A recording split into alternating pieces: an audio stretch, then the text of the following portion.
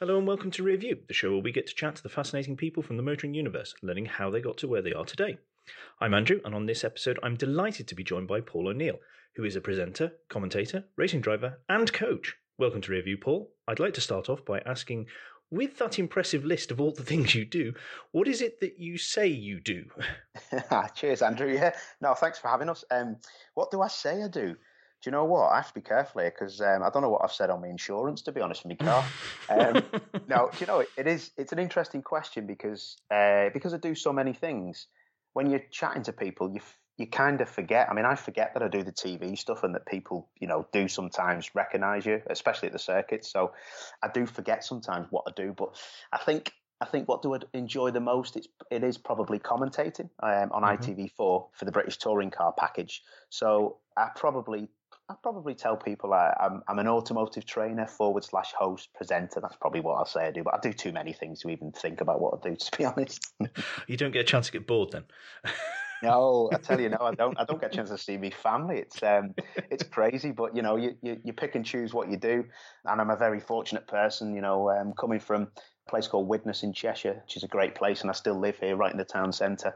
You never thought that you'd be winning touring car races and stuff when you were 22. So I've been very fortunate, very privileged, and it's great to progress and do other things now, apart from the odd race of a car. So it's cool, man. It's really good. That's excellent. You touched on it there. Let's go back a bit into your history. So obviously you like cars.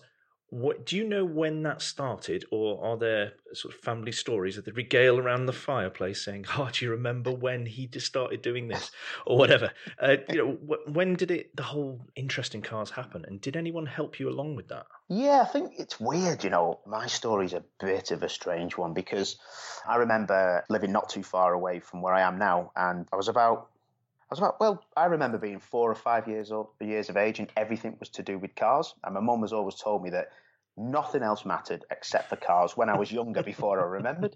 So it'd be toy cars this, toy cars that, cars. And then I had a really nasty accident when I was 5 years old with my dad. And just up the road, going towards Warrington, a guy overtook on the wrong side of the road, and he lost control, hit us head on. And then back in the day, they didn't have seatbelts in the back, and I was stood up stupidly in the middle of the back seat, like over the transmission tunnel, in a Toyota Cressida, whatever one of them is, and I don't like them. I ended up actually being catapulted towards the windscreen. Oh wow! Yeah, and we went backwards through a hedge. It was a 60 road. We were going, we were probably doing 40, 50 mile an hour. And long story short, I bounced off the windscreen. My legs apparently saved me from and my ankles going out of the car, and I bounced back into the passenger seat. So from an early age, I had a horrific moment with cars. But ever since then, I was even more fascinated by cars. My family had nothing to do with cars or motor racing, but I was always sat with my dad, because he was a HGV driver and he always let me change the gears. So I've just been fascinated by things with wheels. I'm pretty boring, to be honest, Andrew. I'll be honest. You're in good company here. We all love our cars, so that's fine. So you're always fascinated by cars. When you went through school and stuff like that, well, I'm sorry, first thing, how long did it take you to recover from the accident?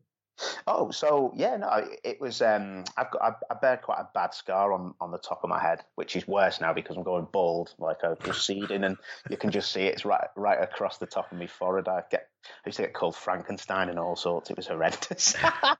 Kids, yeah, they're so gentle. Horrific. Yeah, it kept me honest though, and yeah, it wasn't too bad for me. I was in hospital for quite a bit, but you when I say quite a bit, a few days probably, but you recover quickly as a child. Yeah. It's always with you mentally, but you recover quickly. So I was fine, but my dad was in intensive care. I remember for a long time in January, just after Christmas, I think it was. So my mum had quite a lot of support from friends around the house and stuff, and my dad was off work. And yeah, it wasn't the mental scars; it was the financial pressure, I think. I remember, and it put a lot of strain on my family, but they got through it as usual, as my mum and dad do. So yeah, everyone was cool, and yeah, it was just one of those things, but it intensified my my love of cars, let's say. So when you're going through school, were you doing anything that lesson wise, or trying to make decisions on subjects you took car related, or did you even think that you could do anything car wise? while you're going through school? Interesting question, actually. Yeah, I mean, I went to a school just up the road, and there was nothing really at school that you could kind of put your interest into if it was to do with cars. Mm-hmm. I've still got all my old Levers books and all my old school books, and it's so funny reading the stuff from teachers just saying, "Wake up, Paul! Stop dreaming about racing," or there'd be like a scribble of like Nigel Mansell's FW 15 or FW 14B, which was just an immense car, and just no one at school could care less about it. All my mates were like, "Oh, grow up, mate."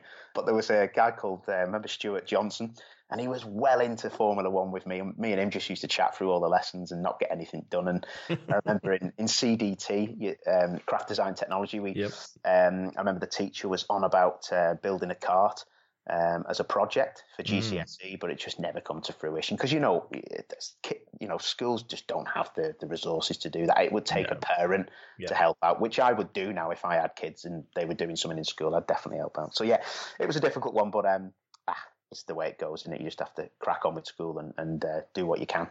Well, I think kids are luckier now. Sorry, I'm going to sound like an old man on his porch a bit, but kids are lucky now because of the internet. People can get into these more niche interests and find out how school lessons can relate to those much easier, I think. And I think the way some lessons are taught as well, the teachers, to try and get the kids' interest, explain, right, this bit of maths will actually help, here with engineering. And with engineering, you can go and, work in a Formula One team or something like that to show people that these are the building blocks to do other things. But back in the day, it sounds like with you, because I'm older than you, it definitely was with me, nobody did that. They just go, well, you go through school and either do or do not go to university, and this is the career we think you should do. And it's like, well, that's great. Thanks for railroading me at the age of 13.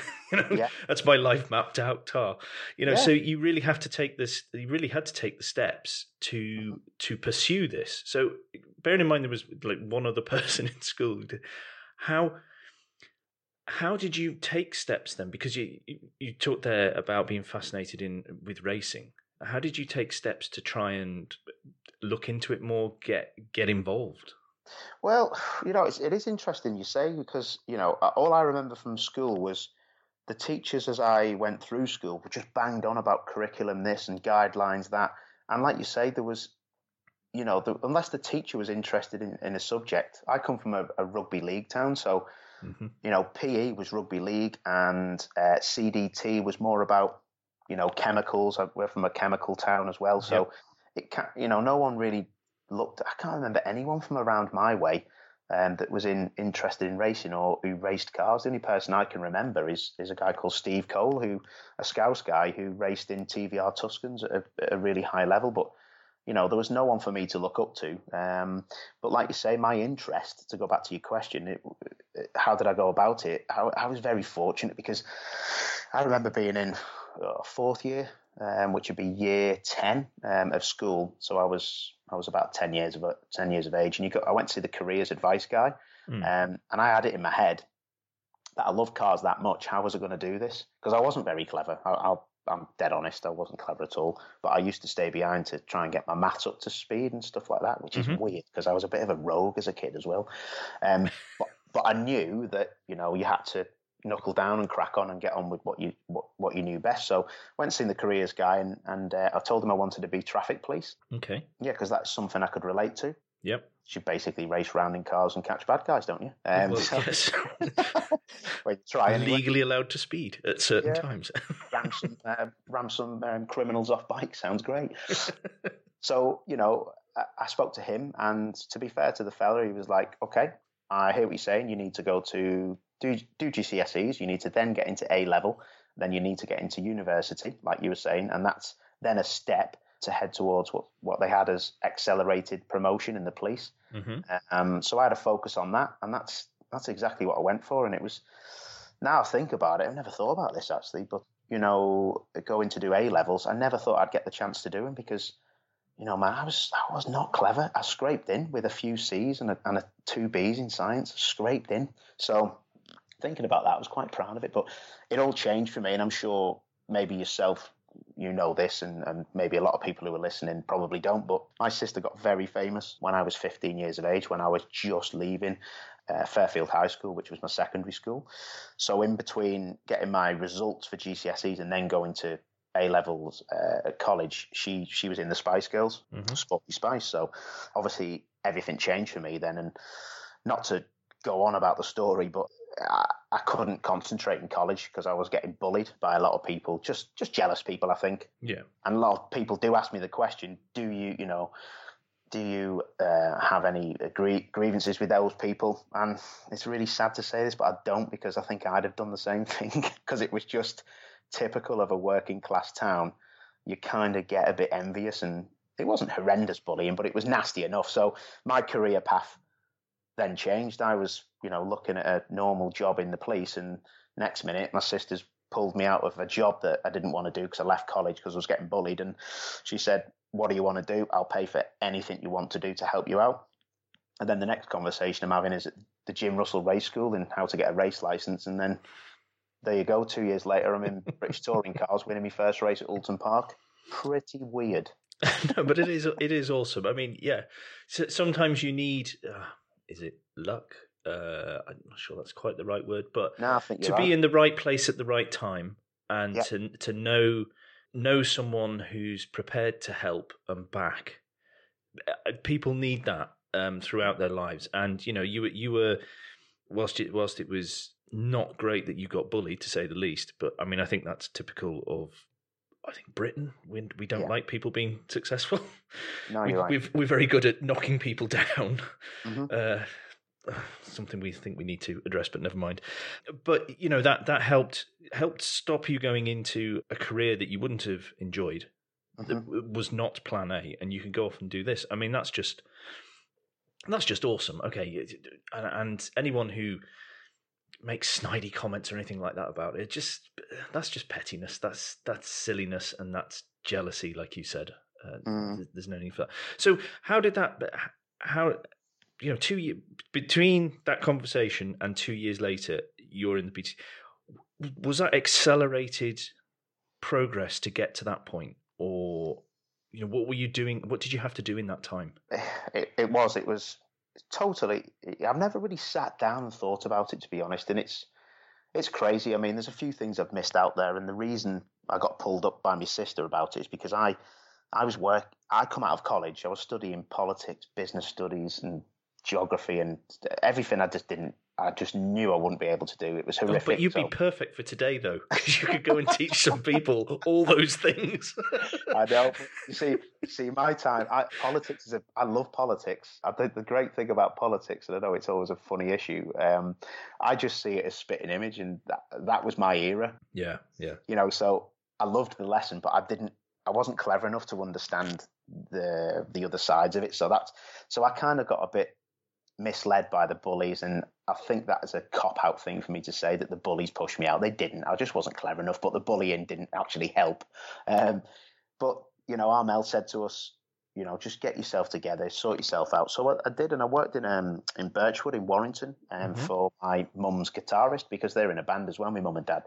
So he had a little specialised amplifier business, so I went and worked for him. And this is where it all changed for me. I had a little Ford Fiesta, 1.1 Ford Fiesta, and the ABS or something had gone wrong on it. I can't remember. So I ended up putting it in a garage, and then my sister, this is where the motorsport link comes in. My sister and the Spice Girls, they launched the McLaren of 1997, I think, at Alexander Palace. As one does. Yeah, as one does, exactly. With Mika Hakkinen and David Coulthard. And I remember going, which is random. And I remember going because I was like, oh my God, they are Formula One people and I'm in the same room. This is awesome. So I got to meet them and stuff as a 17-year-old. And the Spice Girls all got Mercedes-Benz SLKs as presents for doing the job, and also got paid, obviously. And my sister couldn't drive at the time, and she passed the test quite quickly, but had not driven this SLK. So I just said, listen, can I use it for work? I was insured on it and everything. She went, yeah, no worries. Get your car fixed. Because me and Armel are pretty close. And then, anyway, I got asked to go and get some tea bags from Spa, and they were the most expensive tea bags that were ever bought as I went straight through a roundabout backwards, through a lamppost, and just like I've written the car off and chopped it in half. Oh no. This is how much driving knowledge I had. I'd been driving 2 months and I didn't know that Mercedes Benzes were rear wheel drive. I thought that anything that was fast was driven by all four wheels because that's just the way it was. But no, it wasn't. And I went straight through a lamppost. And that's when it all got in the front pages, the Mirror, the Sun, all that kind of stuff. And my sister pulled me up and she said, get over to the World Tour. We need to have a chat. And that's when it all changed. And that's when she said, let's go and get you a career. What do you want to do? Then I told her. She said, weirdly, the chef downstairs, her brother races in what's actually known now as WEC, WEC. Mm-hmm. She gave me his number, spoke to him. He got me in touch with Jim Russell Race School. And as I say, the rest is history. It's a weird story, isn't it? Yeah, but yes, it is. But that's, I mean, how did you get hurt in that accident, by the way? Because that sounds quite. Was it just bumps and scratches, or was it a bit more serious than that? No, for me, it was just, I think I've still got a bit of glass in my head, I think. It's just in the back of my head. Will you stop hitting things with your head? I know, my head's been through a lot, so I still play five-a-side and get head butted now. but yeah, it wasn't, let's put it this way, Andrew, if it was a Ford Fiesta 1.1, I'd have been dead. It hit me square on the door. It was a Mercedes-Benz tank. It wasn't, it written it off and it was a disaster, but... and the thing was, it put me off being in the traffic police because the guy who come round the corner, as soon as he found out the connection, when he come to my house with my sister, he made it really difficult for me. I felt anyway, that's my side of the story. I was an idiot, should never have crashed, but he made it very difficult. He tried to pin everything on me to get me, to be fair, he would have taught me a lesson. But yeah, that put me off the traffic police. And again, it was meant to be. And I just put the traffic police to one side. And then I went for tried to go for the career in motorsport. And as Armel said to me, I want to invest into you. And, look at me now. I've, not to blow me on trumpet, I've got a good career and, I'm stable financially with everything I've done for myself. So it's turned out all right at the minute. Yeah.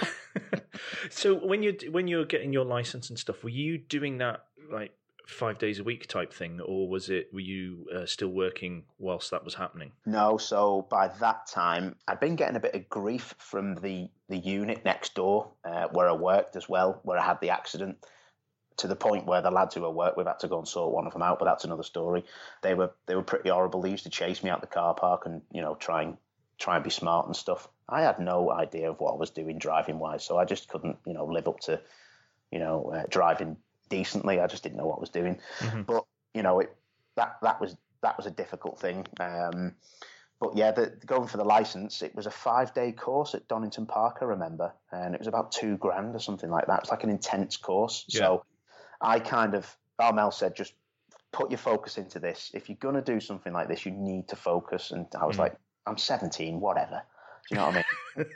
Don't speak to me like that. You're 6 years older than me. I know what I'm doing. Yeah, I know everything. I know absolutely everything. Yeah, exactly. So, yeah, it was me just fully focused. And, yeah, I got my license. As you do, it's pretty easy to get a race license. But everything else, it was the school bit of it that we paid extra for. Some good guys on that as well. So was that teaching you how to drive? Yeah, so it was an intense course where you're in single seaters. Oh, okay. Yeah, and you have one-on-one coaches, and those people like Ben Devlin, who's raced in America. There was a guy called Spencer Marsh who raced in British touring cars with me. There was a few other guys. I'll tell you who else was in it. Sam Hignett, he was with us that day as well. Sam Hignett runs Jota and runs the LMP cars at Le Mans. Mm-hmm. So there were some brilliant guys there, and it was intense, but I learned so much from it, and it was really cool. But that was the main thing. If I'd have tried to dovetail it with work, and I'll be honest with you, I didn't really need to anyway, because Armel was very good to me. Yeah. If I'd have tried to be smart and tried to keep my feet on the ground, as people would say, I'd have lost my focus, and so that's why I just went all for it, because I had nothing to lose. I didn't want to be Mel C's brother anymore. I wanted to do something for myself. Yeah, no, that's totally understandable. And sometimes you need to get the tunnel vision on and remove. Well, it's removing the other distractions. Yeah, and I had a lot of them. It sounds like the work side of things would have been distracting, and that would have affected the focus. Not that you'd have like forgotten about things. but it's just that the external influences would have just been. It sounds like quite intimidating at times. So you don't need that. No, that's exactly it. You put your blinkers on, and I learnt that from a very early age. You know, with everything that was going on with my sister and my family. You know, we were still living in a terraced house, man, and there was people in the privets trying to take pictures of us from the sun. You know, that's their job. I understand that. As you get older, you understand it. But as a kid, I just wanted to go outside and smash them over the head with a broom. You know what I mean? That's something that you just want to protect your family. But you learn that that's just people's job. But my focus was, I was so intense about motorsport that I think my determination outweighed my talent, because I've never had a talent for it. Never, ever had a talent for it. It's just all been about, I need to get out of my sister's shadow. Not embarrassed of it, but I just need to get out of it from a personal, mental point of view. So you are your own person. That's what you try to do, yeah. And it is funny these days when people don't even know. And if they're wearing an Atomic Kitten hat from Atomic Kitten Racing in touring cars, and I say to them, "Oh, that's nice. My sister will be happy you're wearing that." And they're like, "I don't get it. What?" I said, "Oh, my sister was in the Spice Girls." "Oh, I didn't know, mate. Whatever. Anyway, sign this for us, mate." It's awesome. It is funny. So after you get your license, what were the next steps you took? Did you start racing then in some of the smaller series, or how did it progress from there? Yeah, so I got my license. Must have got it in. Must have been the back end of. It was either the back end of '97 or early '98. I can't quite remember. And then the whole of '98, when I got my license, I kind of just sat round with it in my hand, wondering what to do next. I didn't have anyone guiding me. I didn't know about motorsport. Mm-hmm. Everyone was trying to. People were ringing me who I'd never heard of before, saying, I'm not saying you're a walking checkbook, but that's what I think they had as a thought of me. Yeah. And then weirdly, this is a weird one. I spoke to Armel and she was asking me how I'd got on with it, because she was away all the time. And I said, "Listen, I don't know what to do." And she said, Bernie Ecclestone's coming to one of our concerts. I'll speak to him. So because his daughters were well into the Spice Girls. Anyway, I went to meet him, and he didn't go in the end, but then he rang me. How random is that? That's really brought back some memories. He rang me and spoke to me about. He didn't know. I didn't have a clue who I was, and then he put me onto some other fella after having a brief conversation with me, and then he put me onto another guy. I can't remember his name. And this fella was a manager of some sort, and he was like, "Okay, what karting have you done? Can we get you into Formula 3000?" And I went, I don't think so, mate. I've done a few rounds of speed karting in Warrington, which is the corporate place up the road. I said I wasn't very good at that either, and he went, "Okay, no worries. Well, let's keep in touch." And that was the last I heard from him. and then, it was a case of going forward. A good friend of mine who I still speak to now from school, he was working at a garage in Widnes, and he said, "Listen, have you done anything with that race license?" And I said, "No." And he went, "There's a guy here. He's a fireman who comes in with his car. He races at Alton." I was like, "All right, okay. I got nothing to lose." So I met up with Colin Edmonds, and I owe it all to Col, actually. He put me in touch with a team in Runcorn who raced MGF Cup. Oh, yeah. Yeah, and I ended up racing with them for a year with the help of a guy called John Bincliffe, who raced in British touring cars. Yeah. He put his name to the team at the same time I'd gone into it. We were a very small team, and did my first year of MGFs. I was absolutely shocking. I'm shocking. I was upside down, on my side, on fire, in the gravel. But the last half of the year, somehow, when it rained quite a bit. And I used to get this thing from qualifying 28th and last. I used to get like in the top 10, and people were like, "That's definitely bent, that car." And then another team. It was the propeller on the back, was it, that gave it away? Yeah, it was a Brabham fan car, the MGF Cup. So yeah, after a year of that, I fell out with the team because they were weird. They were trying to not the team from Runcorn, because it was taken over by John. I just felt like they were trying to have me off with damage and stuff like that. No, I was left to my own devices at the age of 19 to sort my own racing out. So I had all this money in a bank from my sister, who'd got me a deal with OK Magazine, who paid for it all. She didn't even pay for my first year of racing. OK Magazine gave me 80 grand for a 16-page feature, basically on my sister, but with me in it. Yeah. So yeah, I ended up just getting on with it, and then I fell out with the team, and then a gentleman now who's one of my best friends, and I raced for for a long time in touring cars. A guy called Marvin Humphreys. Okay. He owned a team called Tech Speed, and he took me on board for my second year. And lo and behold, we got on the podium. We led races. We had poles in the MGF Cup. Then people were like, "That's definitely bent now. That's like having a TVR Tuscan in the MGF Cup." Taking a mickey, yeah. And yeah, he took me into touring cars. We bought 2 Peugeot 306s, British touring cars, off a company called Lee Racing, who were a factory team. Mm-hmm. And as I say, I got into touring cars and did the whole year. That was like a production Class B to the Class A cars that Plato and all them people were in, but it ran on the same race. And that was me then. I was on the podium. We were flying then. So in my third ever year, I don't know how we did it actually. Looking back, we were just on it, and I was fast, and I still don't know how I did it. I think it's just the focus. I had nothing else to do with my life. I just wanted to prove people so wrong that I just tried my hardest. It was good fun. So when you were doing the racing, particularly the MG stuff, were you also getting coaching when you weren't racing, or how were you developing your skills? Because it sounds like it started off really tricky. Not very. and it was a crash course in not poor choice of words there, but you had you came up against a steep learning curve, I think is how we'll phrase it better. I mean, how much of a shock was that to the system that, you look at it from the outside and you think, well, it's, as we all do from an armchair. Oh, well, that's easy because, look at that. He's completely got that wrong. Oh, I'd never do that, etc. I'm in there. Oh, wow, this is actually quite tough, isn't it? I tell you what, it is unreal. I'd never been on a track day. We did one general test before the first ever race I did. And I actually did myself an injustice, actually. I think I qualified 21st out of 28 people, which people just could not believe. Whereas I think my focus was shown early on because I had an argument with the team manager because I said, don't take the mickey, mate. I said, that's appalling. And he said, you've out-qualified a guy who's just been the champion in something or other I didn't even know of. I was like, right. He said, you might be 3 seconds off Warren Hughes, who was the guy who won the championship that year. Mm-hmm. He says, but you would not believe how well you've done. People think you're definitely cheating. I said, oh, whatever. And I couldn't quite get that in my head. And I think that as shown from early on, when I think about it now, I was so focused and I didn't have any help. To go back to your question, I've never once had anybody help me out, which I absolutely rue now. I rue it. No team around you to guide, advise, and point you in the right direction and get the right people to speak to you at the right time. The only thing, sorry, I've said the wrong thing there. I thought you were on about as a driving point of view. Nobody ever sat with me. No. My original question was actually, did you get specific driving teaching? But no, sorry.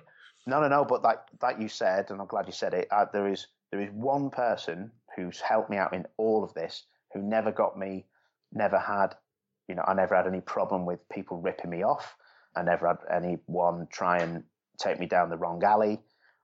And it's one guy, and it's Marvin Humphreys, who was I repaid him by going back to them when I come back into touring cars later on for my last few years, giving them podiums and stuff. But he was like my dad. He gave me the most direction you've ever known. He got sponsors for the team so I could run with him. He's never let me down because motorsport is full of sharks, and I've never been bitten by one once. And he taught me everything about motorsport and life. And I wouldn't be on ITV if it wasn't for him. He always showed me how to be respectful to everybody you meet. Doesn't matter who they are, in motorsport, in life, whatever. My mum and dad were good, obviously, too, but in motorsport, it's a different game. And he showed me how to sniff out a rat as well, which has helped in the long game. So that guy in particular has him and his wife Sandra, they've been amazing. So you didn't have any direct help in the car, so you've had to learn the hard way. But do you find when you're racing, do you find that you get in the groove, that you've I presume you have a particular style, because you hear drivers are told they have styles. What's your style? It's a funny one with mine. I've always, when I'm coaching my own kids now, I always try and get it into them that you've got every session that you're in, whether it's practice, qualifying, or the races. When you start off, you have to finish every session. It doesn't matter if 4 cars come past you. Just finish every session, because you just need the feeling of the rubber through the steering and your bottom and through the seat and through all your gyros. You're not going to feel that if you sat in the gravel. And so that made me a person who, I'm quite smooth, and I'm quite a smooth character when it comes to driving. But if there's a sniff of an overtaking maneuver and I know I can get it done, I'll always have it. So I think the racing driver comes to the fore. Yeah, exactly. Yeah. So it is a weird one, and I think that my driving style changed through when I was in touring cars, from my very first race in 01 to my very last race in 13, where as you get more experienced, I think any driver would lie to you if they didn't say this. As you get more experienced, your style will change. You'll always have that inherent, gung ho or laid back or whatever. But I just looked after my car and only got the moves done when it was 100% on. But just made all my experience count in the end. So yeah, I think I wasn't aggressive, and I was always a bit starstruck, if I'm very honest, because the first touring car race I ever competed in 01. I'd never been to a touring car race. So when you pull out the garage and you're behind Jason Plato and you follow him down Paddock Hill Bend, and there's a sea of 40,000 people at Paddock Hill Bend, and you're like, oh, this is like BBC Grandstand. I wonder if Steve Ryder's here. It's a bit weird, because Formula One and British touring cars were my Sunday, and that was it. So how long did that take you to get over it to a certain degree? Because obviously it is tricky. I think when you meet people that, when you're particularly interested in something, you meet people that you've followed and watched from afar. I'm not sure you ever really get completely comfortable when you start chatting to them. Even though they're normal people and they're nice and everything else, there's possibly just still a little bit of reticence in you talking to them, because it's like, I remember watching you. Yeah.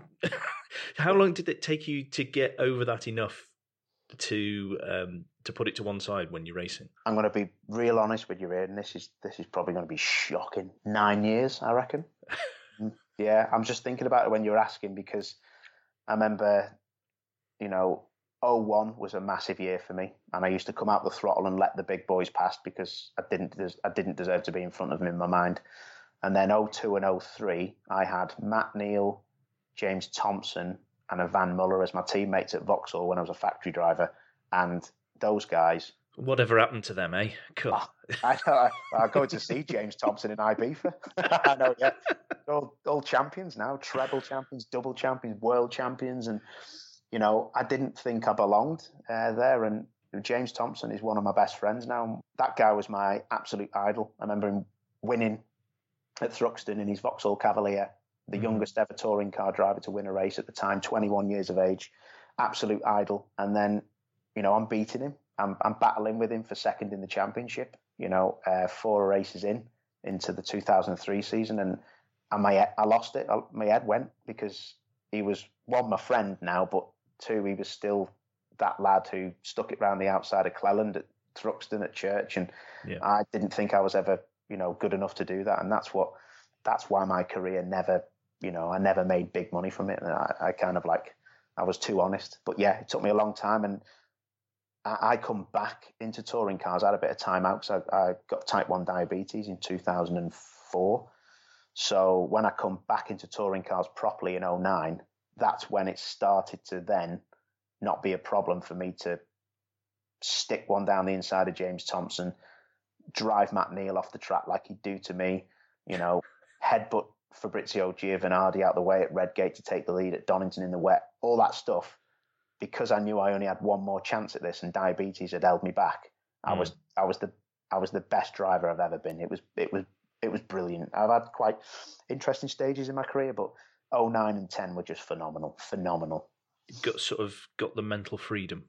Yeah, mental freedom. I was with TechSpeed, who was Marvin Humphreys.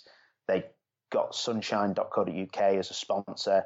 The sponsors loved me. The team loved me. The crowd were so good to me. Everywhere I went, everybody was cool because we were the underdog in a 6-year-old car, beating the factory teams, crying on the podium because I'd finished third, and it was the first time back in touring cars with diabetes, and it was just brilliant, and you always look back on that, and I don't regret anything. A lot of people ask me, have you got any regrets about racing? I have not one regret. Privileged to be there, did the best I could have done any better, never would have been a champion, but just had the best time ever. It was just phenomenal, loved it, brilliant. Well, that's refreshing to hear, because so many people sort of dwell on the past and think if only, could have, would have, should have, the gamblers' phrases. Yeah, exactly. And we all, things could have been different, but they weren't. And this is where we are. And this is what happened. And sometimes you need to give yourself a pat on the back and actually take time to reflect on what you do and say, well, actually, thinking about everything that was happening, did bloody well, really, and I enjoyed it. So, there's no, again, I think it's a British psyche, but there's no shame in being proud. Absolutely not. And I think you're dead right, and I think my family taught me that. For me, I can walk out this house today, walk down the street. I never have to look back. I don't owe anybody anything. I've never, in my eyes, annoyed anybody with not paying them anything. I left school, never in my wildest dreams at the age of 16 did I think I'd ever see a racetrack. Mm-hmm. Did I ever think I'd be in a racing car? Did I think I'd ever compete in British touring cars? No. Did I think I'd ever win a race? No. Did I think I'd win 2? No. Did I think I'd be on the podium 20 times or whatever? No. Did I think I'd be on ITV chatting with Steve Ryder and Tim Harvey, who I still get starstruck by? It's the dream, innit? Do you know what I mean? No, that's awesome. It's always nice going to work when it's fun. Exactly. It's something you enjoy. And it is fun with them lot. Well, talking of the commentating and stuff, when did you get into that, and how did that happen? Yeah, that was proper random, that, isn't it? It's funny, isn't it, that so 2011 was my last year full time with British Touring Cars as a driver with TechSpeed and my loyal sponsors, Sunshine.co.uk, and also we had Go Mobile. I don't think they exist anymore, actually, but the team was so focused on getting me a better car to drive. They bought Jason Plato's championship winning car from that previous year, the Chevrolet Cruze, and my teammate also was quite a wealthy guy, a guy called John George, and he brought sponsors to the job. And I was just, I was in one of the best seats in the house and one of the best platforms to work off to try and professionally get money in for wages. Yeah. But it's never the case. Touring cars was difficult to do that. So I was in a great place, but the rules just went against us in 2011. We were normally aspirated with all the other Chevrolet Cruzes. Jason was in a new World Touring Car Spec 1. The BMWs WSR were normally aspirated as well. We were fighting the battle because the other cars were all new generation turbocharged engines, and they tried to equalise it, and it was just never going to happen because, as you know, and I'm sure your listeners know, turbochargers, you can strangle them, but you'll still always have more torque than a normal aspirated car. And I think we had 3 podiums, and it was just, Jason had quite a few wins, but he was so more experienced than me in the car. And I only ever rattled him once, and it was at Rockingham. We finished 1 and 2. But, do you know what? I'll be honest, Andrew. I fell out of love with British touring cars that day. The very final because of the disparity and because of the fact that it wasn't fair. I felt it wasn't fair. RML, who ran the Chevrolets for the factory team, helped us, tried to support TechSpeed as a type. We were the smallest car team on the grid, and I'm not saying that. We didn't even have a data engineer. I had Vic Drake, who was one of the best engineers you'll ever meet. He engineered Andy Rouse, all the guys in that team, Will Hutt, all them people he helped out. He was old school and brilliant. But touring cars had moved on and the data was critical and we just didn't have the money to pay for it. And I think I fell out. I love British touring cars and I've always been more of a fan than I've been the racing driver. And I think it was time to call it a day when I pulled into the pits at Silverstone and was like, this is not for me anymore. I was getting overtaken in a straight line. Jason was the same, but he just had so much more experience. And it was just difficult. So I left at the end of that year in 2011. And I'll be honest with you, there's a few races where I might not have been the man that people would think you'd be. And I actually got very upset. And, I'd have a cry and I'd be like, I just don't want to do it anymore. And Tim Manager was like my dad. He'd hug me and he'd go, well, Paul, what do you want to do? And I'd get me mate James Thompson in the car. He wasn't driving at the time. I said, just get James to drive it. But he made me stay there. And at the end of it, I got fed up and I lost love with it. But what I did do, which was a right masterstroke, was Autosport rang me, the magazine rang me and said, what's the score? And I said, I'm going to go on record here and say I'm out, because I'm quite cutthroat like that. I said, I've retired from touring cars. I won't be pursuing a career in it. Luckily for me, and I didn't know this, but the series editor of ITV Sport for British Touring Cars, he looked in it, and I think Steve Ryder had shown him the article saying O'Neill retires from British Touring Cars, blah, blah, blah. And he rang me and he said, would you be interested in helping us out as a roving reporter? You won't be able to have the shirt, but you just turn up in your civvies and we'll see what you like. And so I went down to Brands Hatch for the first round, and they just interviewed me on for the reverse grid. And Steve, was asking what happened, and I told him, and I was dead honest. And then, the next round at Donington, they give me a microphone, what they call an Eng camera, which is, you'll probably know, or the viewers might know as well. It's recorded, it's VT, it isn't live. Mm-hmm. It's a cable, so they just record it and send it back to the truck. So they had loads of time that they needed filling, so they give me the task of doing it, didn't they? So it was probably one of the worst decisions they could have made, but... What, letting you loose with a microphone and a camera and say, go make some stuff for us, please? I just knew it was going to be a total disaster, or ITV Sport would get fined. But I remember having the conversation before going down and saying yes.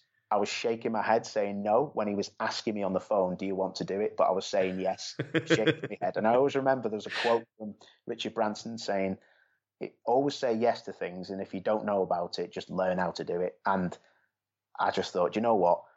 There's a lot more things I've done in my life that have made me more anxious and nervous of this, so I'll go with it. And it's probably the best decision I've ever made in my whole entire life. It's been great, really, really good. But that's a heck of a way to learn a new craft.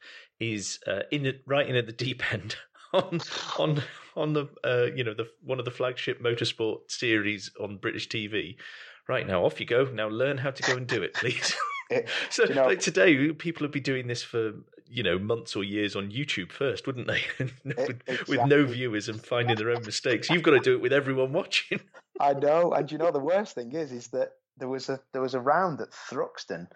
It was the second round I'd done, and they told me that I was going to have to go live because of the time constraints, and also the advert breaks had to be in at a certain time.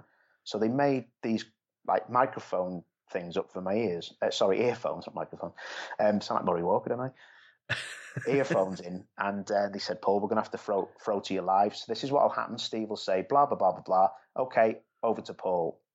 What's happening? And you'll hear cue Paul. Anyway, it's a random story, and it's on YouTube, but I nearly got them in so much trouble. I basically, this is terrible. So they come to me, and I've gone, oh, hi, guys, we're just going to meet up with a few people in the crowd because it's very wet today. I'm having a nightmare. I know that it's live, and you're looking down a camera to 800,000 people live, and I'm thinking this is horrendous. And I said, okay, let's go and speak to some people. And it was just the usual questions, wasn't it? Who are you supporting today? Blah, blah, blah. And this guy sticks his fag in his mouth, and he's not really answering me. And then he puts his fag out and he says, oh, Plato this, Plato that. And I was like, oh, that's good. And it's raining and the races have been stopped, so we've got loads of time and we have to fill it. And he said, I turned around and I seen this tent open. It was at the first corner at Allard. People had these tents where they were just like taking shelter. And this older gentleman opened the tent, and he was about 70, and there was a kid with him who was about, I don't know, he must have been about 8, 9 or something like that. And this is typical Widnes. This is just me trying to be like the funniest man alive. So I've turned around and said, oh, are these reprobates with you? He said, yeah, it's Grandad. It's his birthday present. I went, oh, right, okay. And I went in the tent, and I'll tell this story, and it's not crude, but it could be if you took it the wrong way. I said, oh, hi, are you Grandad? And he said, yeah, I'm Grandad. And I turned to the lad and I said, oh, are you his birthday present? And he said, no, I'm his grandson. And Steve Ryder My word, I heard him in my ears on talkback going, "Oh my God!" And they just said, "Throw to Steve, throw to Steve." So, and this was before everything bad happened with everything in the news. This was 2012. I'd have never got away with it now, and I wouldn't ever do it now because I'm too professional for that. But I got called into the truck, and the producer said that was one of the worst but funniest things I've ever seen. If we get a fine, you're in big trouble. And don't ever do that again. Don't ever do that again. And that was well done, but don't do that again, please. Yeah, so I never thought to be that funny again. But to be fair, if I'd have known what was happening in the world at the time and prominent, which it wasn't, it actually wasn't. Well, no, because that's part of the reason it was so shocking is that we didn't know exactly how much was going on and how rife it was. Yeah, exactly. So it was a lesson learned, and but ITV Sport, Simon Parry in particular, I've had some beautiful messages off Simon Parry, the old series editor. He said it was and he works on Champions League, he works on the tennis, he gets the pundits in from everywhere, and he sent me a lovely text last year saying he'd left ITV Sport, and he said, he said, I took a massive risk on you, and people were asking me questions. Alan Gow, the series director, asked me questions. My boss at ITV Sport asked me questions, and he said, you're one of the best pundits and people that we've paid to be on the show, and you give such an honest opinion.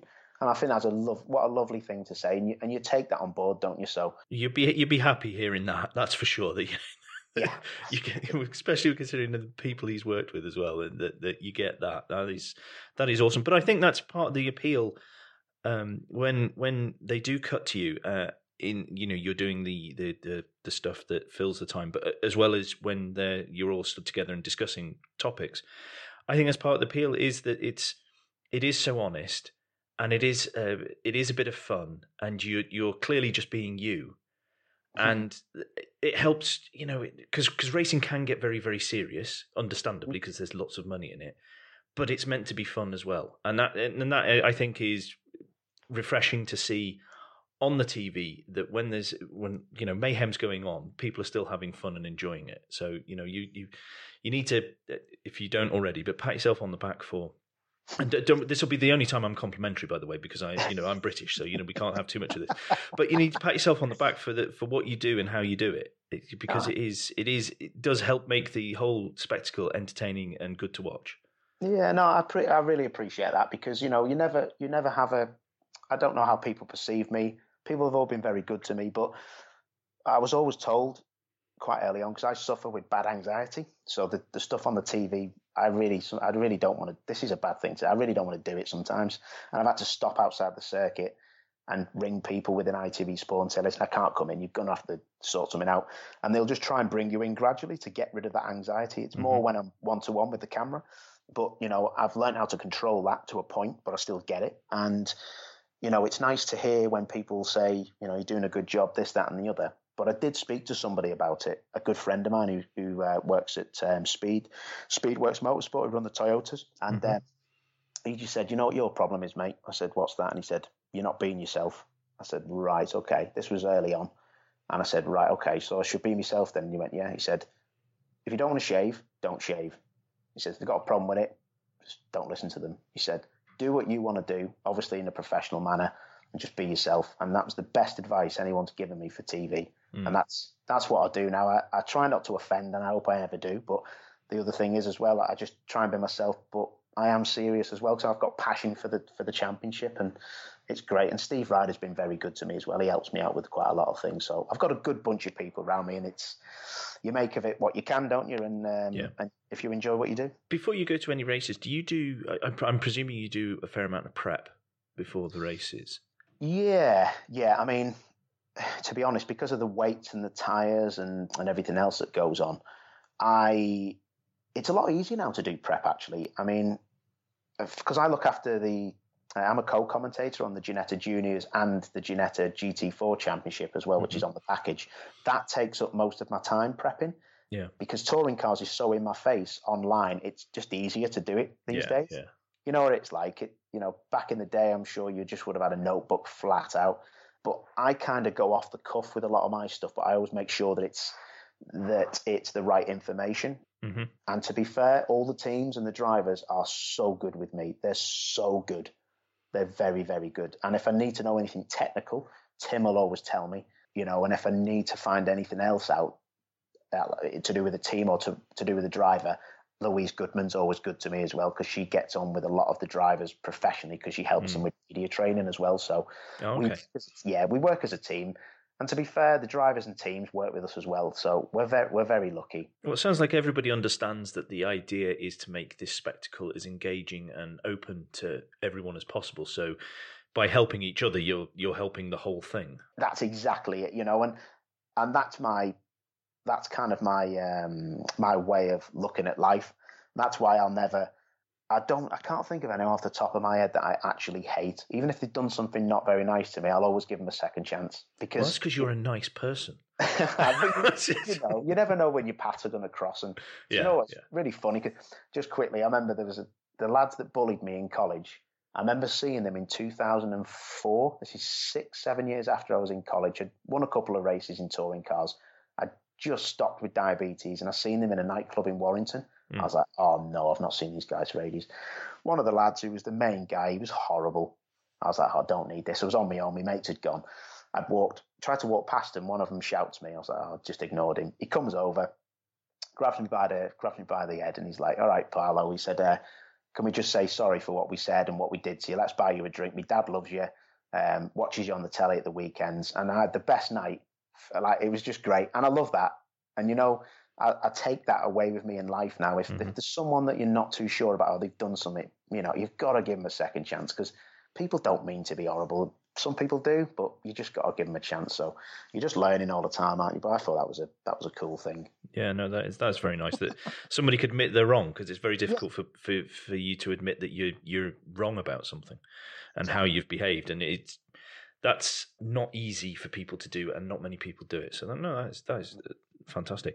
Talking about the TV though, now it's on ITV4, and it's so if you've got Freeview, Freesat, Sky, all that sort of stuff, you can watch it in the UK, which is great that it is on telly. It is Sunday basically when it's on, which is awesome.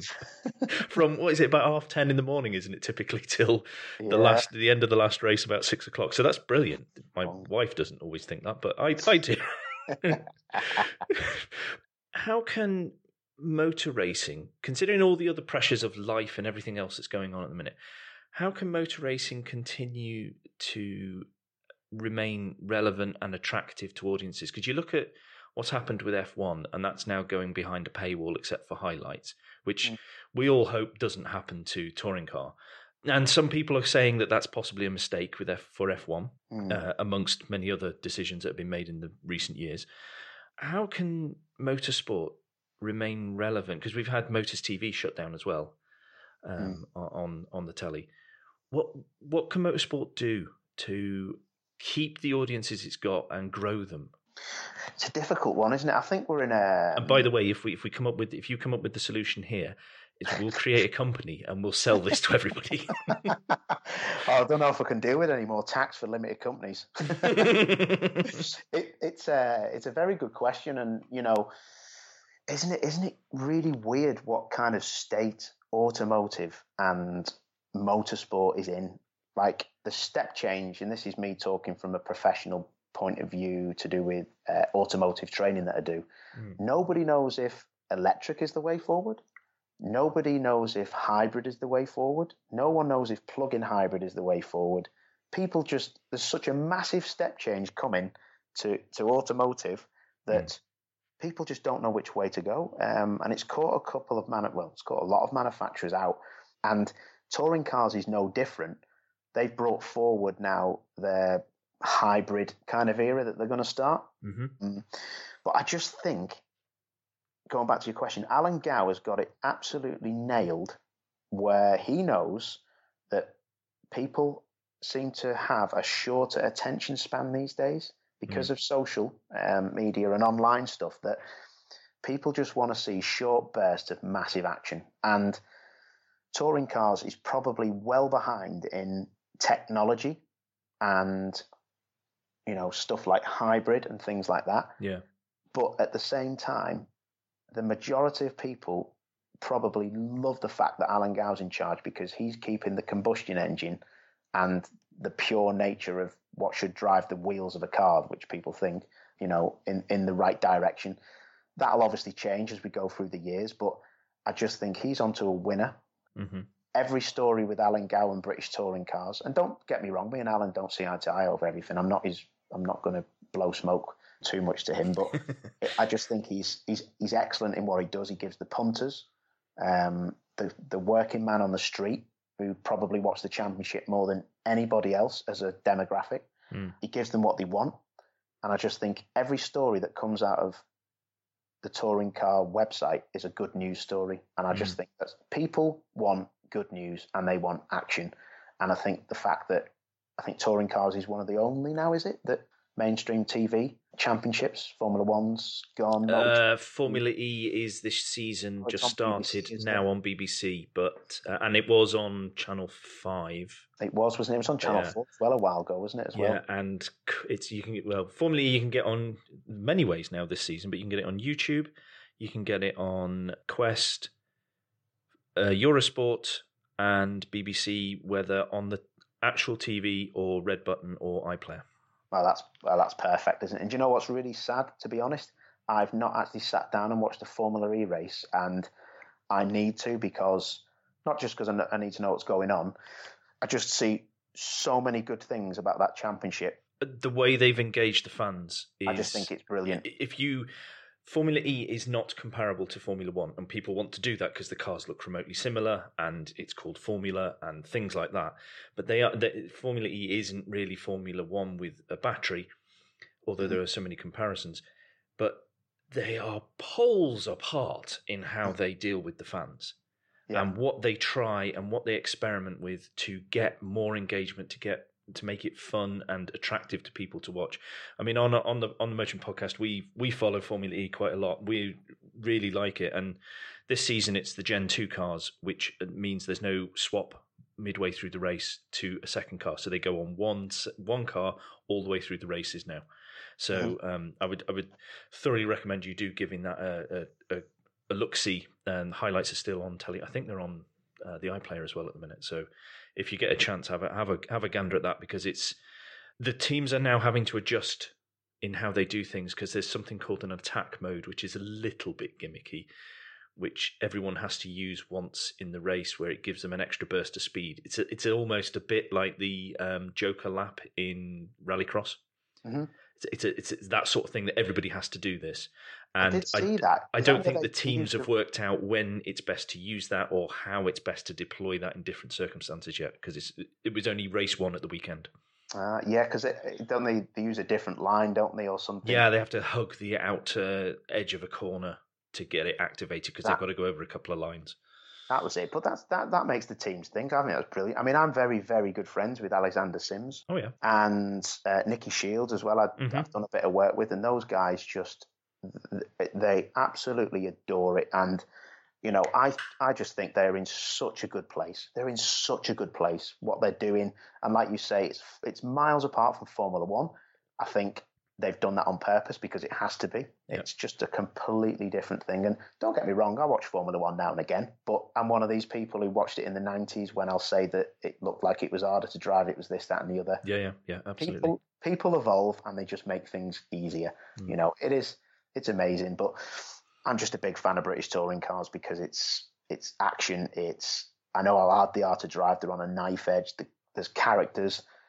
It's just everything that got me in love with the championship. It's still there after 20 odd years of watching it. So it's mega. Does there need to be race series? Trying to speak in English here. Does there need to be race series that are, or more race series that are accessible to people at the lower end of the the financial side of things? I mean, there's things like there's the C1 racing, which is amazing to watch. I've been. People who listen to the show will know that I was lucky enough to help in a pit that did for a team that did C1 racing at the Race of Remembrance in Anglesey 2 years ago. Mm-hmm. And it was just amazing. The camaraderie, for starters, because I'd never been in a pit lane, so I had no idea. But the camaraderie between the teams and the way everybody mucked in and the way everyone was enjoying it whilst taking it seriously was so brilliant and so far removed from what I expected. It was wonderful. And the fact they are so slow. Yeah. These things are so slow because you'd see all the other cars go zooming past, and then eventually there's this almost silent car in comparison would come past, or this group of them. But I believe there's going to be a Ford Ka series, or there is one already for, again, doing these sort of daft 24-hour endurance racing in these silly cars. Do you think trying to open it up to get more people in at the bottom is something that needs to be done, or do you think that's already well catered for? No, I think you're right. I know a lot of lads who I nearly raced in the C1 in the 24-hour at Rockingham, but I couldn't do it. I was at a friend's wedding, and it was a professional drive. To be fair, they offered me money to do it. I'll be really honest with you. The only racing I do now is club stuff. I don't get paid for it. I do it because I love it. Like you say, I love the camaraderie. I think there needs to be more of the Ford Car Challenge, and there needs to be more of the C1 stuff. So, sorry, just can I ask, my ignorance, what is club racing? Club racing to me is, championships that are springboards to professional racing, like MGF Cup, MX5 Super Cup that they have now. C1 would be classed as club championship. Okay, right. All that kind of stuff, because, if we don't have that, we don't have the people who are in British touring cars at the top level, trying to make a living, and in British GT. These guys have to learn somewhere, and there's never, as long as supply and demand, that, Andrew, and I think that as long as these grids are full, which they seem to be just exploding everywhere, I think we just need to make sure that, there's different opportunities for different people. And I go on a lot of track days with clients, and I do a lot of general tests, and it's great. The most interesting people I ever meet in motorsport are from the club stuff. They've worked hard. They see it as enjoyment first and maybe a career second. And that's how you should look at it, because that's what I did. As much as I was focused, I still made sure I enjoyed it. And you've got to like it, otherwise do something else, because you're not going to give your best or be the best that you can be. Yeah, absolutely. Yeah. What's better than doing a 24-hour race with a load of lads and girls, having the right crack throughout the race? Or you've done this, you've done that. You're taking the mickey out of someone who couldn't get out the car because he's a big lad, a bit like me. You know what I mean? That for me is what it's about, and that's what will drive the lower reaches of motorsport up. And it's the same with Race Remembrance. I've done it twice, loved it, thought it was brilliant. Just the camaraderie is excellent, and that's what it all should be about, firstly. Yeah, no, completely agree. With my massive experience of 2 races, I completely agree. Do you think if you'd been growing up now with the technology we have for people to do simulator stroke gaming consoles, that would have made a difference to you? Definitely. The reason I say definitely is because I did something called GT Academy in association with Nissan in 2014. I was one of the head judges with Johnny Herbert on Channel 4. And I was a massive skeptic of all that, because I can drive a simulator and I'm absolutely rubbish. But I can pedal around and I can be decently quick. What I seen from those people who'd won the chance to be in the final of the competition, I had to sit in with them, watch what they did around the track. I could not believe how good they were. I couldn't believe. And I'd say if I had that kind of input and I was that way inclined to look at a TV screen and learn everything and be flat out with it, I would have been better. The really interesting comment I had was from Jan Mardenborough, who, if nobody knows, he's a factory Nissan driver, was the second winner, I think, of GT Academy. Lad from Cardiff, really good guy. Get on with Jan. I said, what's the sketch here, mate? How can you be this good? Like, you only just drive off a computer screen. It's like escape, delete, whatever it is, control, alt, delete. And he said, mate, he says, driving a car with everything you feel through your hands and your gyros. He said that's the bonus. We don't have that when we're sitting in a seat looking at a screen. He said, so this is a bonus. I was like, wow, that's a way to look at it. Absolutely amazing. So the Sims are just unbelievable, aren't they? And all these kids coming up through the ranks now, they're just all on Sims. You know, iZone at Silverstone, all this kind of stuff. It's huge. I've got friends who are coaches. They're coaching people on Sims now. I've done it myself. It's weird and less dangerous. Well, yes, there's less chance of bruising and headbutting things. So that's an upside.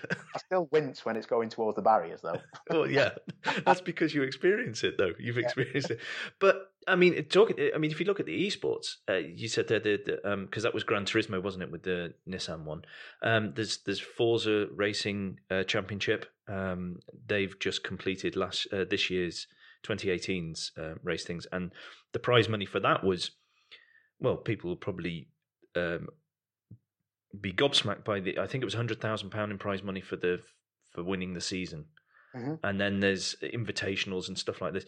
It is big business, and these people are putting in serious hours to do it. So it's not just spotty youths sitting there not getting any fresh air. I mean, these people are dedicated and it's similar to, or the same as racing drivers for tracks, is they're putting in lots of hard time to hone their skills, and if that can be translated to the track, which hopefully these race games do then get people to go and try it out for real.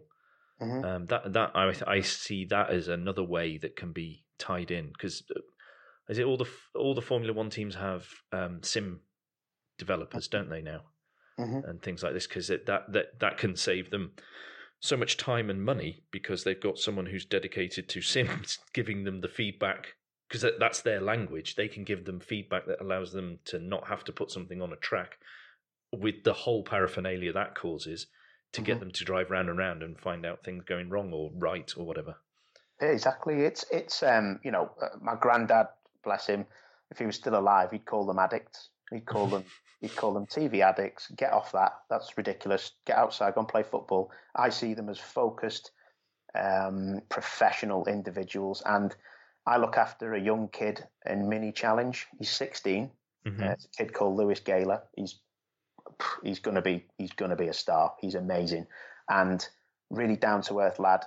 Anytime we go to a track, sometimes I forget to ask him, have you been here before? What do we need to look for? Blah, blah, blah. So we'll come in after the first session, and I'm like, just need to pinch the apex a bit earlier. Don't have too much lock on. Don't do this, don't do that, but this will be good. I said, looks like you've improved since maybe you were here last time. And he's like, I've never been here. I'm like, what? So these kids, all they see is they just go they do 100 laps on a simulator, and then they turn up at the circuit, and they honestly leave the pit lane like they were there last week and they'd never been there. But that takes one step of the learning out of it, doesn't it? They know the track, so they don't have to learn that. Okay, they're going to have to learn, because that's not something that can be replicated unless the rig is incredibly expensive, but they can't get the real feel for changes in altitude and that sort of stuff. But they can get the lines. They'll know the lines and where the apexes are and stuff like that. So it means they're only then having to learn the car and how it handles on this track now in this condition. Whereas back for you, it was learn the track and learn the car. It's so much more input needed. It was everything. And, I remember going to Thruxton for my first ever visit. I'd never seen the place. You couldn't go on YouTube. There wasn't YouTube back then. So you go out and it's just like you're on an airfield. And it took like 20 laps to realise, that corner wasn't the same as the one before. And you were getting all confused. The game has changed massively. And these kids are not stupid. They're very clever individuals now, and they take it very seriously. And like Formula One, they just evolve, and they cut out a lot of things, the learning process. And like you were saying about e-gaming, that's a massive thing from what I'm seeing and hearing. And that's something I would myself look into, because there's a commentary job there. If there was, if somebody wanted you to do it, there's stuff to do, and it's just changing massively. And that's why it's always good to have a third party looking out for you, seeing these opportunities, because I would get so blinkered by all the work that I was doing that I wouldn't realise what was going on. So, well, talking of commentating for the Forza Racing Championship, they had gosh, I'm so bad, I've forgotten his name, off Radio Le Mans. Oh, okay. He's been on and commentating because they pick a variety of different cars and different tracks, and then these in this format they are chucked in and go, right, this is the car you're going to have, this is the track, these are the conditions, off you go. And it's not like they are specialising in single seater or they're specialising in WEC cars. It could be any of them. I mean, they've raced in Subaru Bratz, in stadium trucks, as well as single seaters, as well as touring cars, as well as all this sort of stuff. And they're going around all these phenomenal tracks that we know, as well as the made up ones that they have on the game. But they're getting, they're throwing proper money because they're getting the chap off Radio Le Mans to come and commentate. Yeah, it's crazy. That must be John Hindhoff, is it? Yeah. Yeah, I mean, that is unreal. I mean, John's a great commentator, and that just shows you he's world class, and to attract people like that is amazing. I've watched one of the E-races, and it's because I always think, it's going to be like, when you go on Forza 7 and some Spanish kid who's about 12 and his mum's calling him for his tea through the Xbox Kinetic as he just piles in the side of you in a second gear corner in 19th gear. I always think it's going to be like that, but they all get through the first corner, and then I'm like, oh, this is interesting. And it was like a real race. They are the people at the top end are incredibly skilled at the pointy end that go to these championships, because I keep going on about Forza Racing because I've had Ali Tak on, who is one of the commentators for the series as well, and he does live streaming for Forza Racing that goes out on Twitch, YouTube, all these various video streaming systems, and it is amazing how everyone does get through, because they are so good that they know what's happening, and generally they are not piling into each other, unlike the public lobbies that you and I will go on, where it's, oh, can I be at the back so that no one hits me in the first corner, please? As your man ghosts past you at about 7,000 miles an hour. It's a different ball game, isn't it? Everything. It's just everything's changed. I remember playing Indy 500 on my Amiga 500. The game has changed, and these kids don't know how good they've got it. But in the next 20 years, it'll be a different ball game again. They won't even be sitting in racing cars probably. Well, no, I mean, I can see the esports side of things developing alongside, actual physical racing, and being just as popular, which again, it's tapping into that interest and passion to make sure that it does transfer across, because we all want to still see cars racing around tracks and everything. I mean, even though we've lost a track this year in Rockingham, which is very sad. This can become a giant car park, which is brilliant, just what we need. So I mean, that's such a shame because it was such a great facility as well.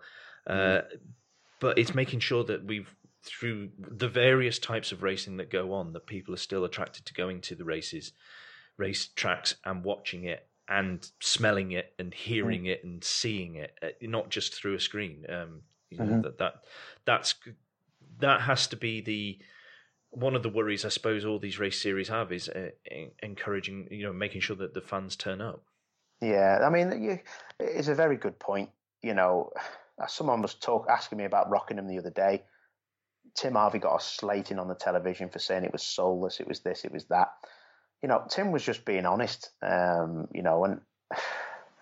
what you see on the telly is you see massive stands that are empty. Exactly, yes. And there's reasons behind everything, isn't there? But me, for one, I was absolutely devastated. One, because it was a track that was always good to me.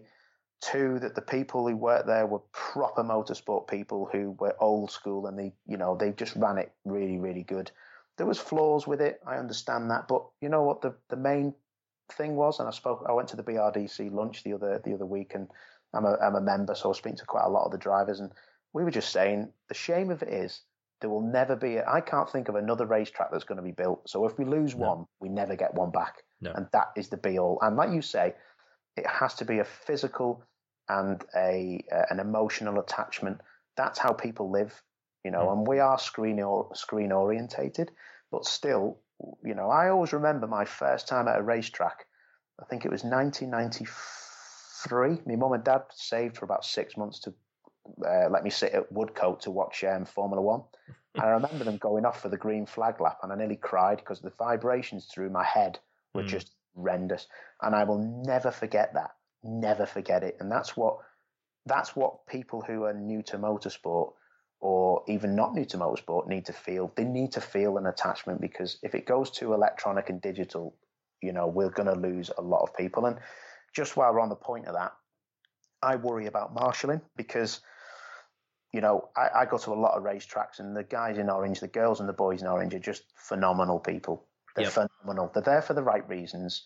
And I know it's like a cliche, but if they weren't there, we wouldn't race, full stop. Yep. I don't think there's enough being done to see the new generation coming through, because once the guys and the girls who can't do it anymore leave, there's going to be a massive void, and we're going to have big problems. And we need to make sure that the marshals that come now, the same applies to the youngsters who are coming through. They go there because of the smell, the sound, the meeting the people.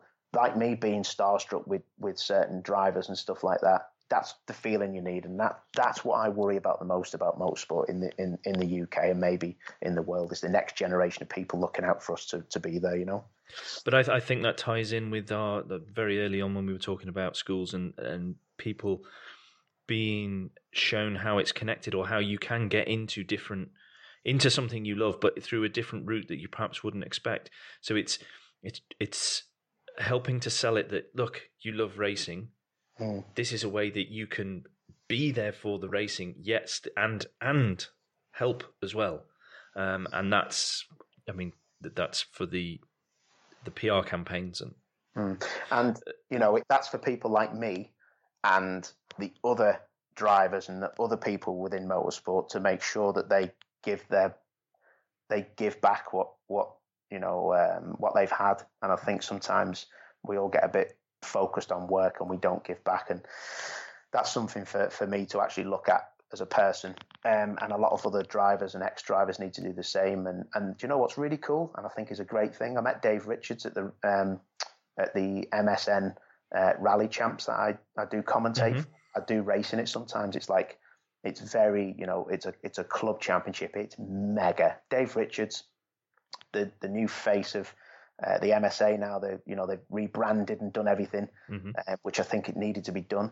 I've quickly spoken to him with a friend of mine, Jack Benyon, who's one of the Autosport writers. And I said, "Oh, what are you doing here, David?" And he's like, "Just want to see what's going on in the grassroots of things." He sat in a rally car. He sat in, has navigated. I just think with someone like him in charge, we're going to be okay. And I know he's an older generation fella, but he's been there, done it, and he'll have a team of people who'll sort us out, I think, going forward. But we can't stop at that. We just need to, if we love it, we need to give something back as well. And that's what people need to do. Yep. No, that's very wise words. Okay, I think on that point, because I'm conscious I'm taking up all your day here, but on that point, I'd like to have a quick blast through your car history. Yeah. So was the Fiesta 1.1 your first car? It was my first car, yes, from Glebe Garage, I think it was, in Widnes. What a snot rocket that was. I remember it had 5 gears, and when you put it into 5th on the motorway, it went slower. Oh, see, kids today, they don't know the born. They didn't have to go through all these trials and tribulations. Yeah. What's a H-pattern gearbox? I don't know. So what did you move on to after the Fiesta? Oh, what did I had? Oh my God. I had a Corsa GSI, a red one. Oh, well, they're faster. We all know red cars are faster.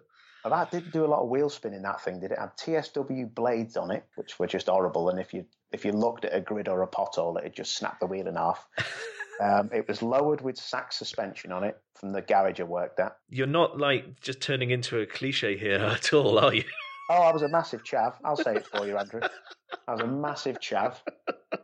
And I remember the bass box in the back was so loud, it used to rattle my number plate and get me a lot of, what do you call them things that you get off the police? They just give you a sign thing. You have to go and show your documents.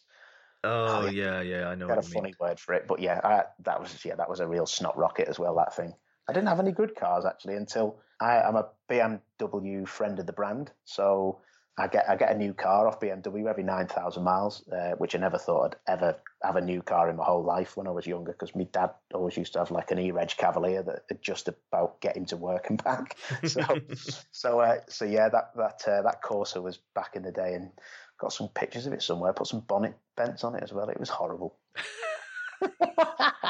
So what was after the speed rocket? Oh my God, what was it? Oh, I got this was one of my favourite cars I got after this was a Saxo VTS 16 valve. Now they were quick because they didn't weigh anything. Oh God, I tell you what, that thing was scary. It was 120 brake. It was just the best thing ever. My mates told me to take the spare wheel out the back. Worst thing I could have done, because then I lobbed it off around a roundabout because it didn't have any weight. You ruined the weight distribution. Yeah, she was a bit of a fighter. She was, and my sister bought me that. I think when I was 18, my 18th birthday. It was an R-Reg, and it just I remember it lasted about 30,000 miles, and it just dissolved. It was a typical French piece of rubbish that was. So fast, loved it. I'd love to have it now, and I'd rally it. I'd actually rally it in the MSN Championship. It was mega, that was. So what was after that then? After that was probably the most dangerous car I've ever owned in my whole life, and I wished I'd never got it, but I wished I'd still have it. I had a Subaru Impreza 22B, if you've ever heard one of them. And wow, that was dangerous. That was... And you kept your license? I only had it for 8 weeks, I think. But as we know, in your opinion, all fast cars must be four-wheel drive. Well, exactly. And I found that out because I was on a wet roundabout, and I thought, oh, this must be, this will be like a Formula One car. It will never go sideways because it's, four-wheel drive. It went sideways, and after I went sideways, I just gathered it all up, and then that's what the week after I took it back to the garage and made about $6,000 on it. I said, just sell this because I'm going to die. And I was only 19. I didn't even know what I was doing. It was a good investment, that was. I run it in for someone. I think I over-revved it for someone as well. So after that then? After that, I ended up, I went, not backwards, but I was just started racing, and I was blowing up gearboxes in what car was it now? That was it. I had an Audi A3 automatic, a diesel, just for about 3 months after the Subaru. It was a car I inherited off my mum and dad, and I kept blowing the gearboxes of the touring car I was driving, because it was a H-pattern 306 dog box, and it's because I didn't drive on the road in a normal H-pattern. So I ended up buying a Clio Cup, or a Clio 172, I think it was called. Okay. Yeah, it's so not terrible. No, it was all right actually. I remember it had xenon gas bulbs, and then it had these things, the washer jets at the front, and you take out the plastic ball. And I hope no one judges me on this. You take out the plastic ball, and then you can fire the water jets at about 4 bar at anyone that goes across the zebra crossing at the bottom of Widnes. So me and my mates used to grab and fire into these unsuspecting families of people. It was awesome. I had a great time. You're such a naughty man. I was horrible. I always had a smile on my face while I was doing it. The people who got fired into didn't, but no, it was harmless fun. It was. So how long did you keep the Clio for? The Clio, I must have had. I think I only had that for about 7 months, because then I signed for Vauxhall. Okay. And you then got a factory car then, so I had about 6 Astra Bertone 2-litre turbo death machines for 2 years then. God, they were leery, them things. My mates used to make me laugh. They always used to want to come out in it. It was because beautiful looking car, the Bertone edition coupe Astra. So yeah, we used to we were naughty in that car. It was great. They were good times, man. They were great times. Yeah, oh God. I don't think I owned my car for quite a while after that. I used to get like company cars. Then I was in touring cars, and I had a Honda Civic through Honda. Mm-hmm. I can't remember the code name for it, but it was like the Civic from like 2009.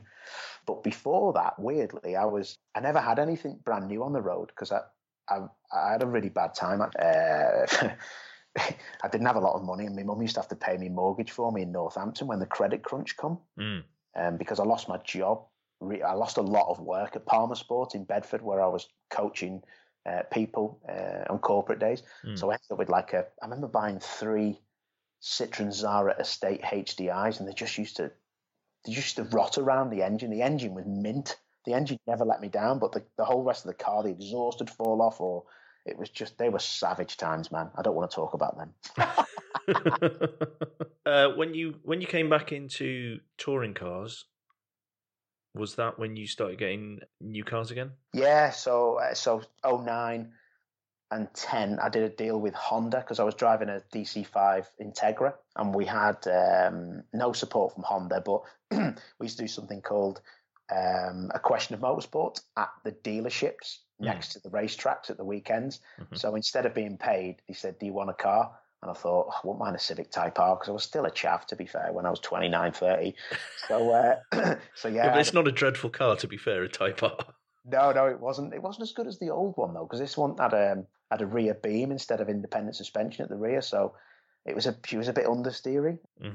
But it was great to have a free car. But oh my word, I tell you what, it cost me some money in fuel. That thing did. It was never below 8,000 revs when I was going to say the heavy right foot had nothing to do with that. No, not at all. No, I had a load of them. They were good.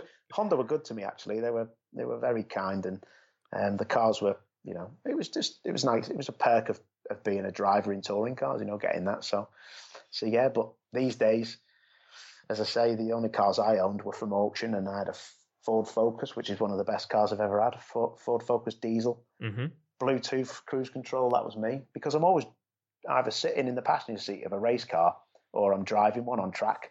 So I don't have any points on my license, and I haven't had any points on my license for, weirdly, I think about 14 years. So I don't drive fast on the road anymore. As a kid, I might have done some stupid stuff, but as every child does. Yeah.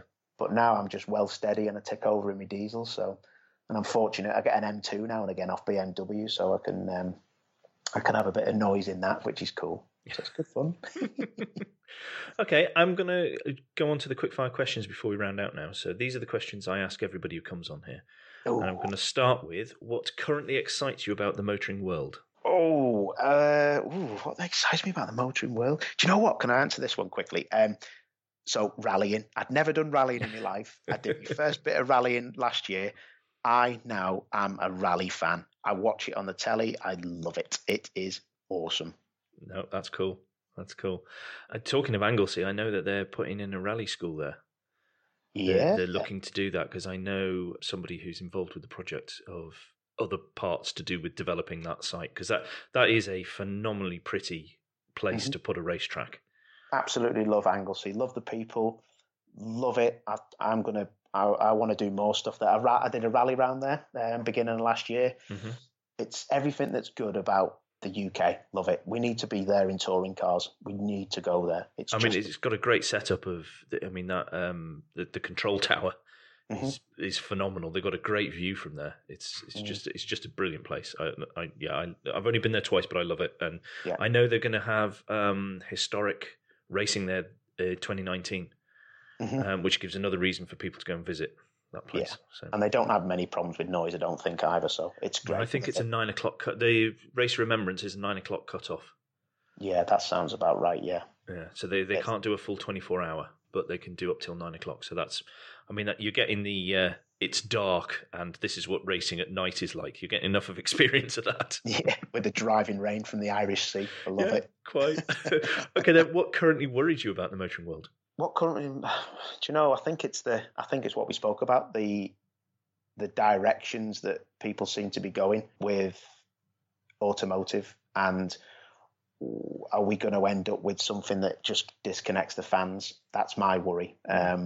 But I really, that's my only worry. But I'm hoping that everybody pulls together and we don't end up in that situation. But that's what worries me: the disconnection of fans from the smell and the sound of and excitement of racing. But let's hope that it doesn't happen.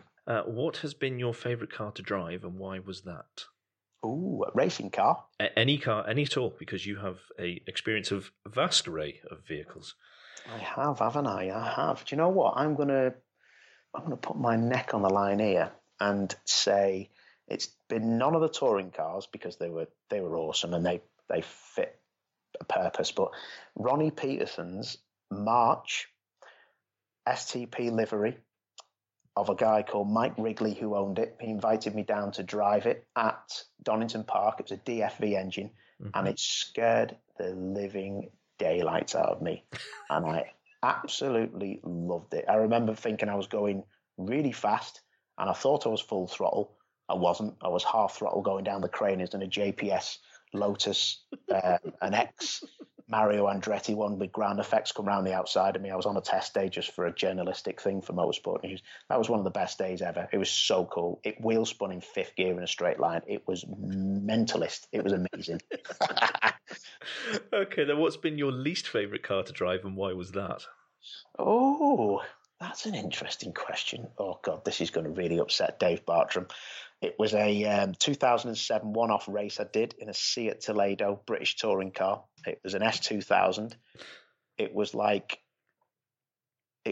driving a flying carpet with no aero, which flying carpets don't have anyway. It was around Thruxton, and I think some of it was my fault because I'd not raced all year and a deal got put together really last minute, but it was an absolute pig. I mean, I just hated that car. I just wanted it to just explode, and it never did, and it was horrible. And I remember battling with people that I had absolutely no respect for, and they come up to me and they were like, "I was catching you," and I was like, "I want to die." Yeah, I didn't like that car. It's the worst thing I'd ever driven. But Dave Bartram gave me a really great opportunity, but I shouldn't have took it. It was a real terrible thing to do. Okay, what car would you like to own next? Ooh, what would I love to own next? And this can be, bottom, from an auction, or this can be pie in the sky. You won the lottery. The choice is yours purely. Right. I've done a lot with these people, so I know what they drive like, and I've been very fortunate to drive it with a good friend of mine and yours, Alex Goy. Mm-hmm. So I'm going to say the McLaren Senna, an absolute stunning machine. Maybe not to everyone's taste to look at, but to drive it is just unreal. And you would be the boy around witness driving one of them. Just watch out for the speed humps. Yeah, and the police. Yeah, they wouldn't be interested at all. No. Won't catch me, no chance. What is your favourite road to drive on? Oh, do you know, not a road in particular, but whenever I go up to Scotland to do any work, absolutely love Scotland. I love the roads, and it's probably the roads just going up to, there's a back road you can actually take to Edinburgh instead of using the main motorway. And every time it gives me the option of being on the motorway or using the back road to Edinburgh, I always use that. There's a lot of villages up there, but on the open road, it's just beautiful. And more often than not, I end up stopping and taking a sad Instagram picture of a BMW or something and stick it online with a Pendolino going across the background. It's just beautiful up there, man. I just love Scotland. So yeah, it's the Scottish roads for me, because you don't have to be Larry, but I took an M2 up there and it was brilliant. It was just mint. Loved it. It was great. So what is the most pointless optional extra you've had the misfortune to experience? Oh my word! You've thrown them at me. I should have looked at your email. What is the most? You like to work off the cuff. You've told us that. Yeah, you've got me there. The most pointless optional extra. Oh, do you know what? I think I know a few of them. Oh, do you know? Yeah, I'm gonna say probably auto headlights. Jeez, auto headlights. Yeah, hate them. Okay, no problem with that at all. Absolutely no problem. I always stick my headlights on properly. Yeah. Old school. I've had too many people drive into me because they haven't seen the 2 tons of metal on the road, so I always put my headlights on full stop anyway. Yeah, plus, I know that my backlights will be on. Exactly that. Too many people drive around with daytime running lights on, looking at you as if you've just invented fire with your hands. Okay, this is the penultimate question, and that is, who do you think I should talk to after speaking to you? Oh my word! Who do you want to throw under the bus? I would love you to speak to Steve Ryder. I would love to speak to Steve Ryder. He's a proper lad with just the best stories ever, and if he could talk to you off the record about stuff, which he's one of the best, if not the best presenter and after dinner speakers I've ever seen. He hosts our British Touring Car Awards. And the day that guy throws the towel in will be the saddest day of motorsports history for me, game over. So I think Steve would give you some great stuff to talk about. Awesome. Well, that is a name, and I'll tell him when I get in touch. I'll say that you sent me, so I'll he'll know who to blame. Okay, the last thing then, just before I say thank you so much, but that is, what are the best ways for people to follow what you do, or maybe get in touch if they would like to inquire about your coaching services, etc. I think most of my following comes on Twitter, which is at Paul O'Neill 29. And then I'm also on Instagram, which is, I think, I'm terrible, aren't I? I think it's at OWY29. And the OWY is OE, which is my nickname. So they are probably the two best platforms. And I'm also getting a website done, but I don't know what it's called at the minute. I leave that to my friend Chris, who's doing a bit of managing for me at the minute. So that's cool. And we've also got a bit of a filming company which is being set up as well, 29 Productions, which is going to be hopefully motorsport orientated and also automotive. So it's exciting times. But cool. Will that stuff come out on YouTube or something like that, or will it be bespoke? Yeah, it'll be Vimeo and YouTube, and awesome. I've got a lot of stuff on Instagram as well. So hopefully we'll push all that through, and we're just going to try and help out people to try and get sponsors and just put bespoke stuff together. We've hopefully got a contract with a really big manufacturer that we had a meeting with yesterday. So fingers crossed, watch this space. Okay, will do. Well, I'll make sure that the links to Twitter and Instagram are in the show notes. And it just leaves me to say thank you so much for coming on here. I really appreciate you giving up this time. I've had an absolute blast. And it's been wonderful listening to somebody who really is passionate about motorsport and British touring car and loves what they do. I mean, that is really refreshing to hear. So thank you so much, Paul. No, it's been brilliant. Thank you. And I hope it's great listening. And you'll have to drive a long way to listen to all of this, I reckon. People do. Nice one. Thanks once again to Paul for coming on Rear View and chatting with me. I hope you found our conversation as fascinating as I did. And if you want to suggest someone I should ask to come on this show, please do get in touch. If you use the hashtag RearViewPod, we'll be guaranteed to see it here in Motoring Podcast Towers. To get in touch with me directly, search for Crack Windscreen on Twitter. And if you'd like to keep up to date with motoring news, opinions, car reviews, go try out our sister show, which is the Motoring Podcast.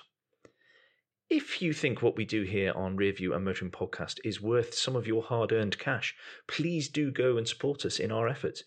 If you visit motoringpodcast.com/support and click the Become a Patreon button, you can see the various levels that we have lined up for people who are willing to give us a regular contribution.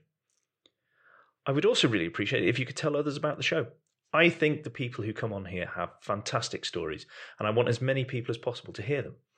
So until next time, that was Paul O'Neill. I've been Andrew Clues, and safe motoring.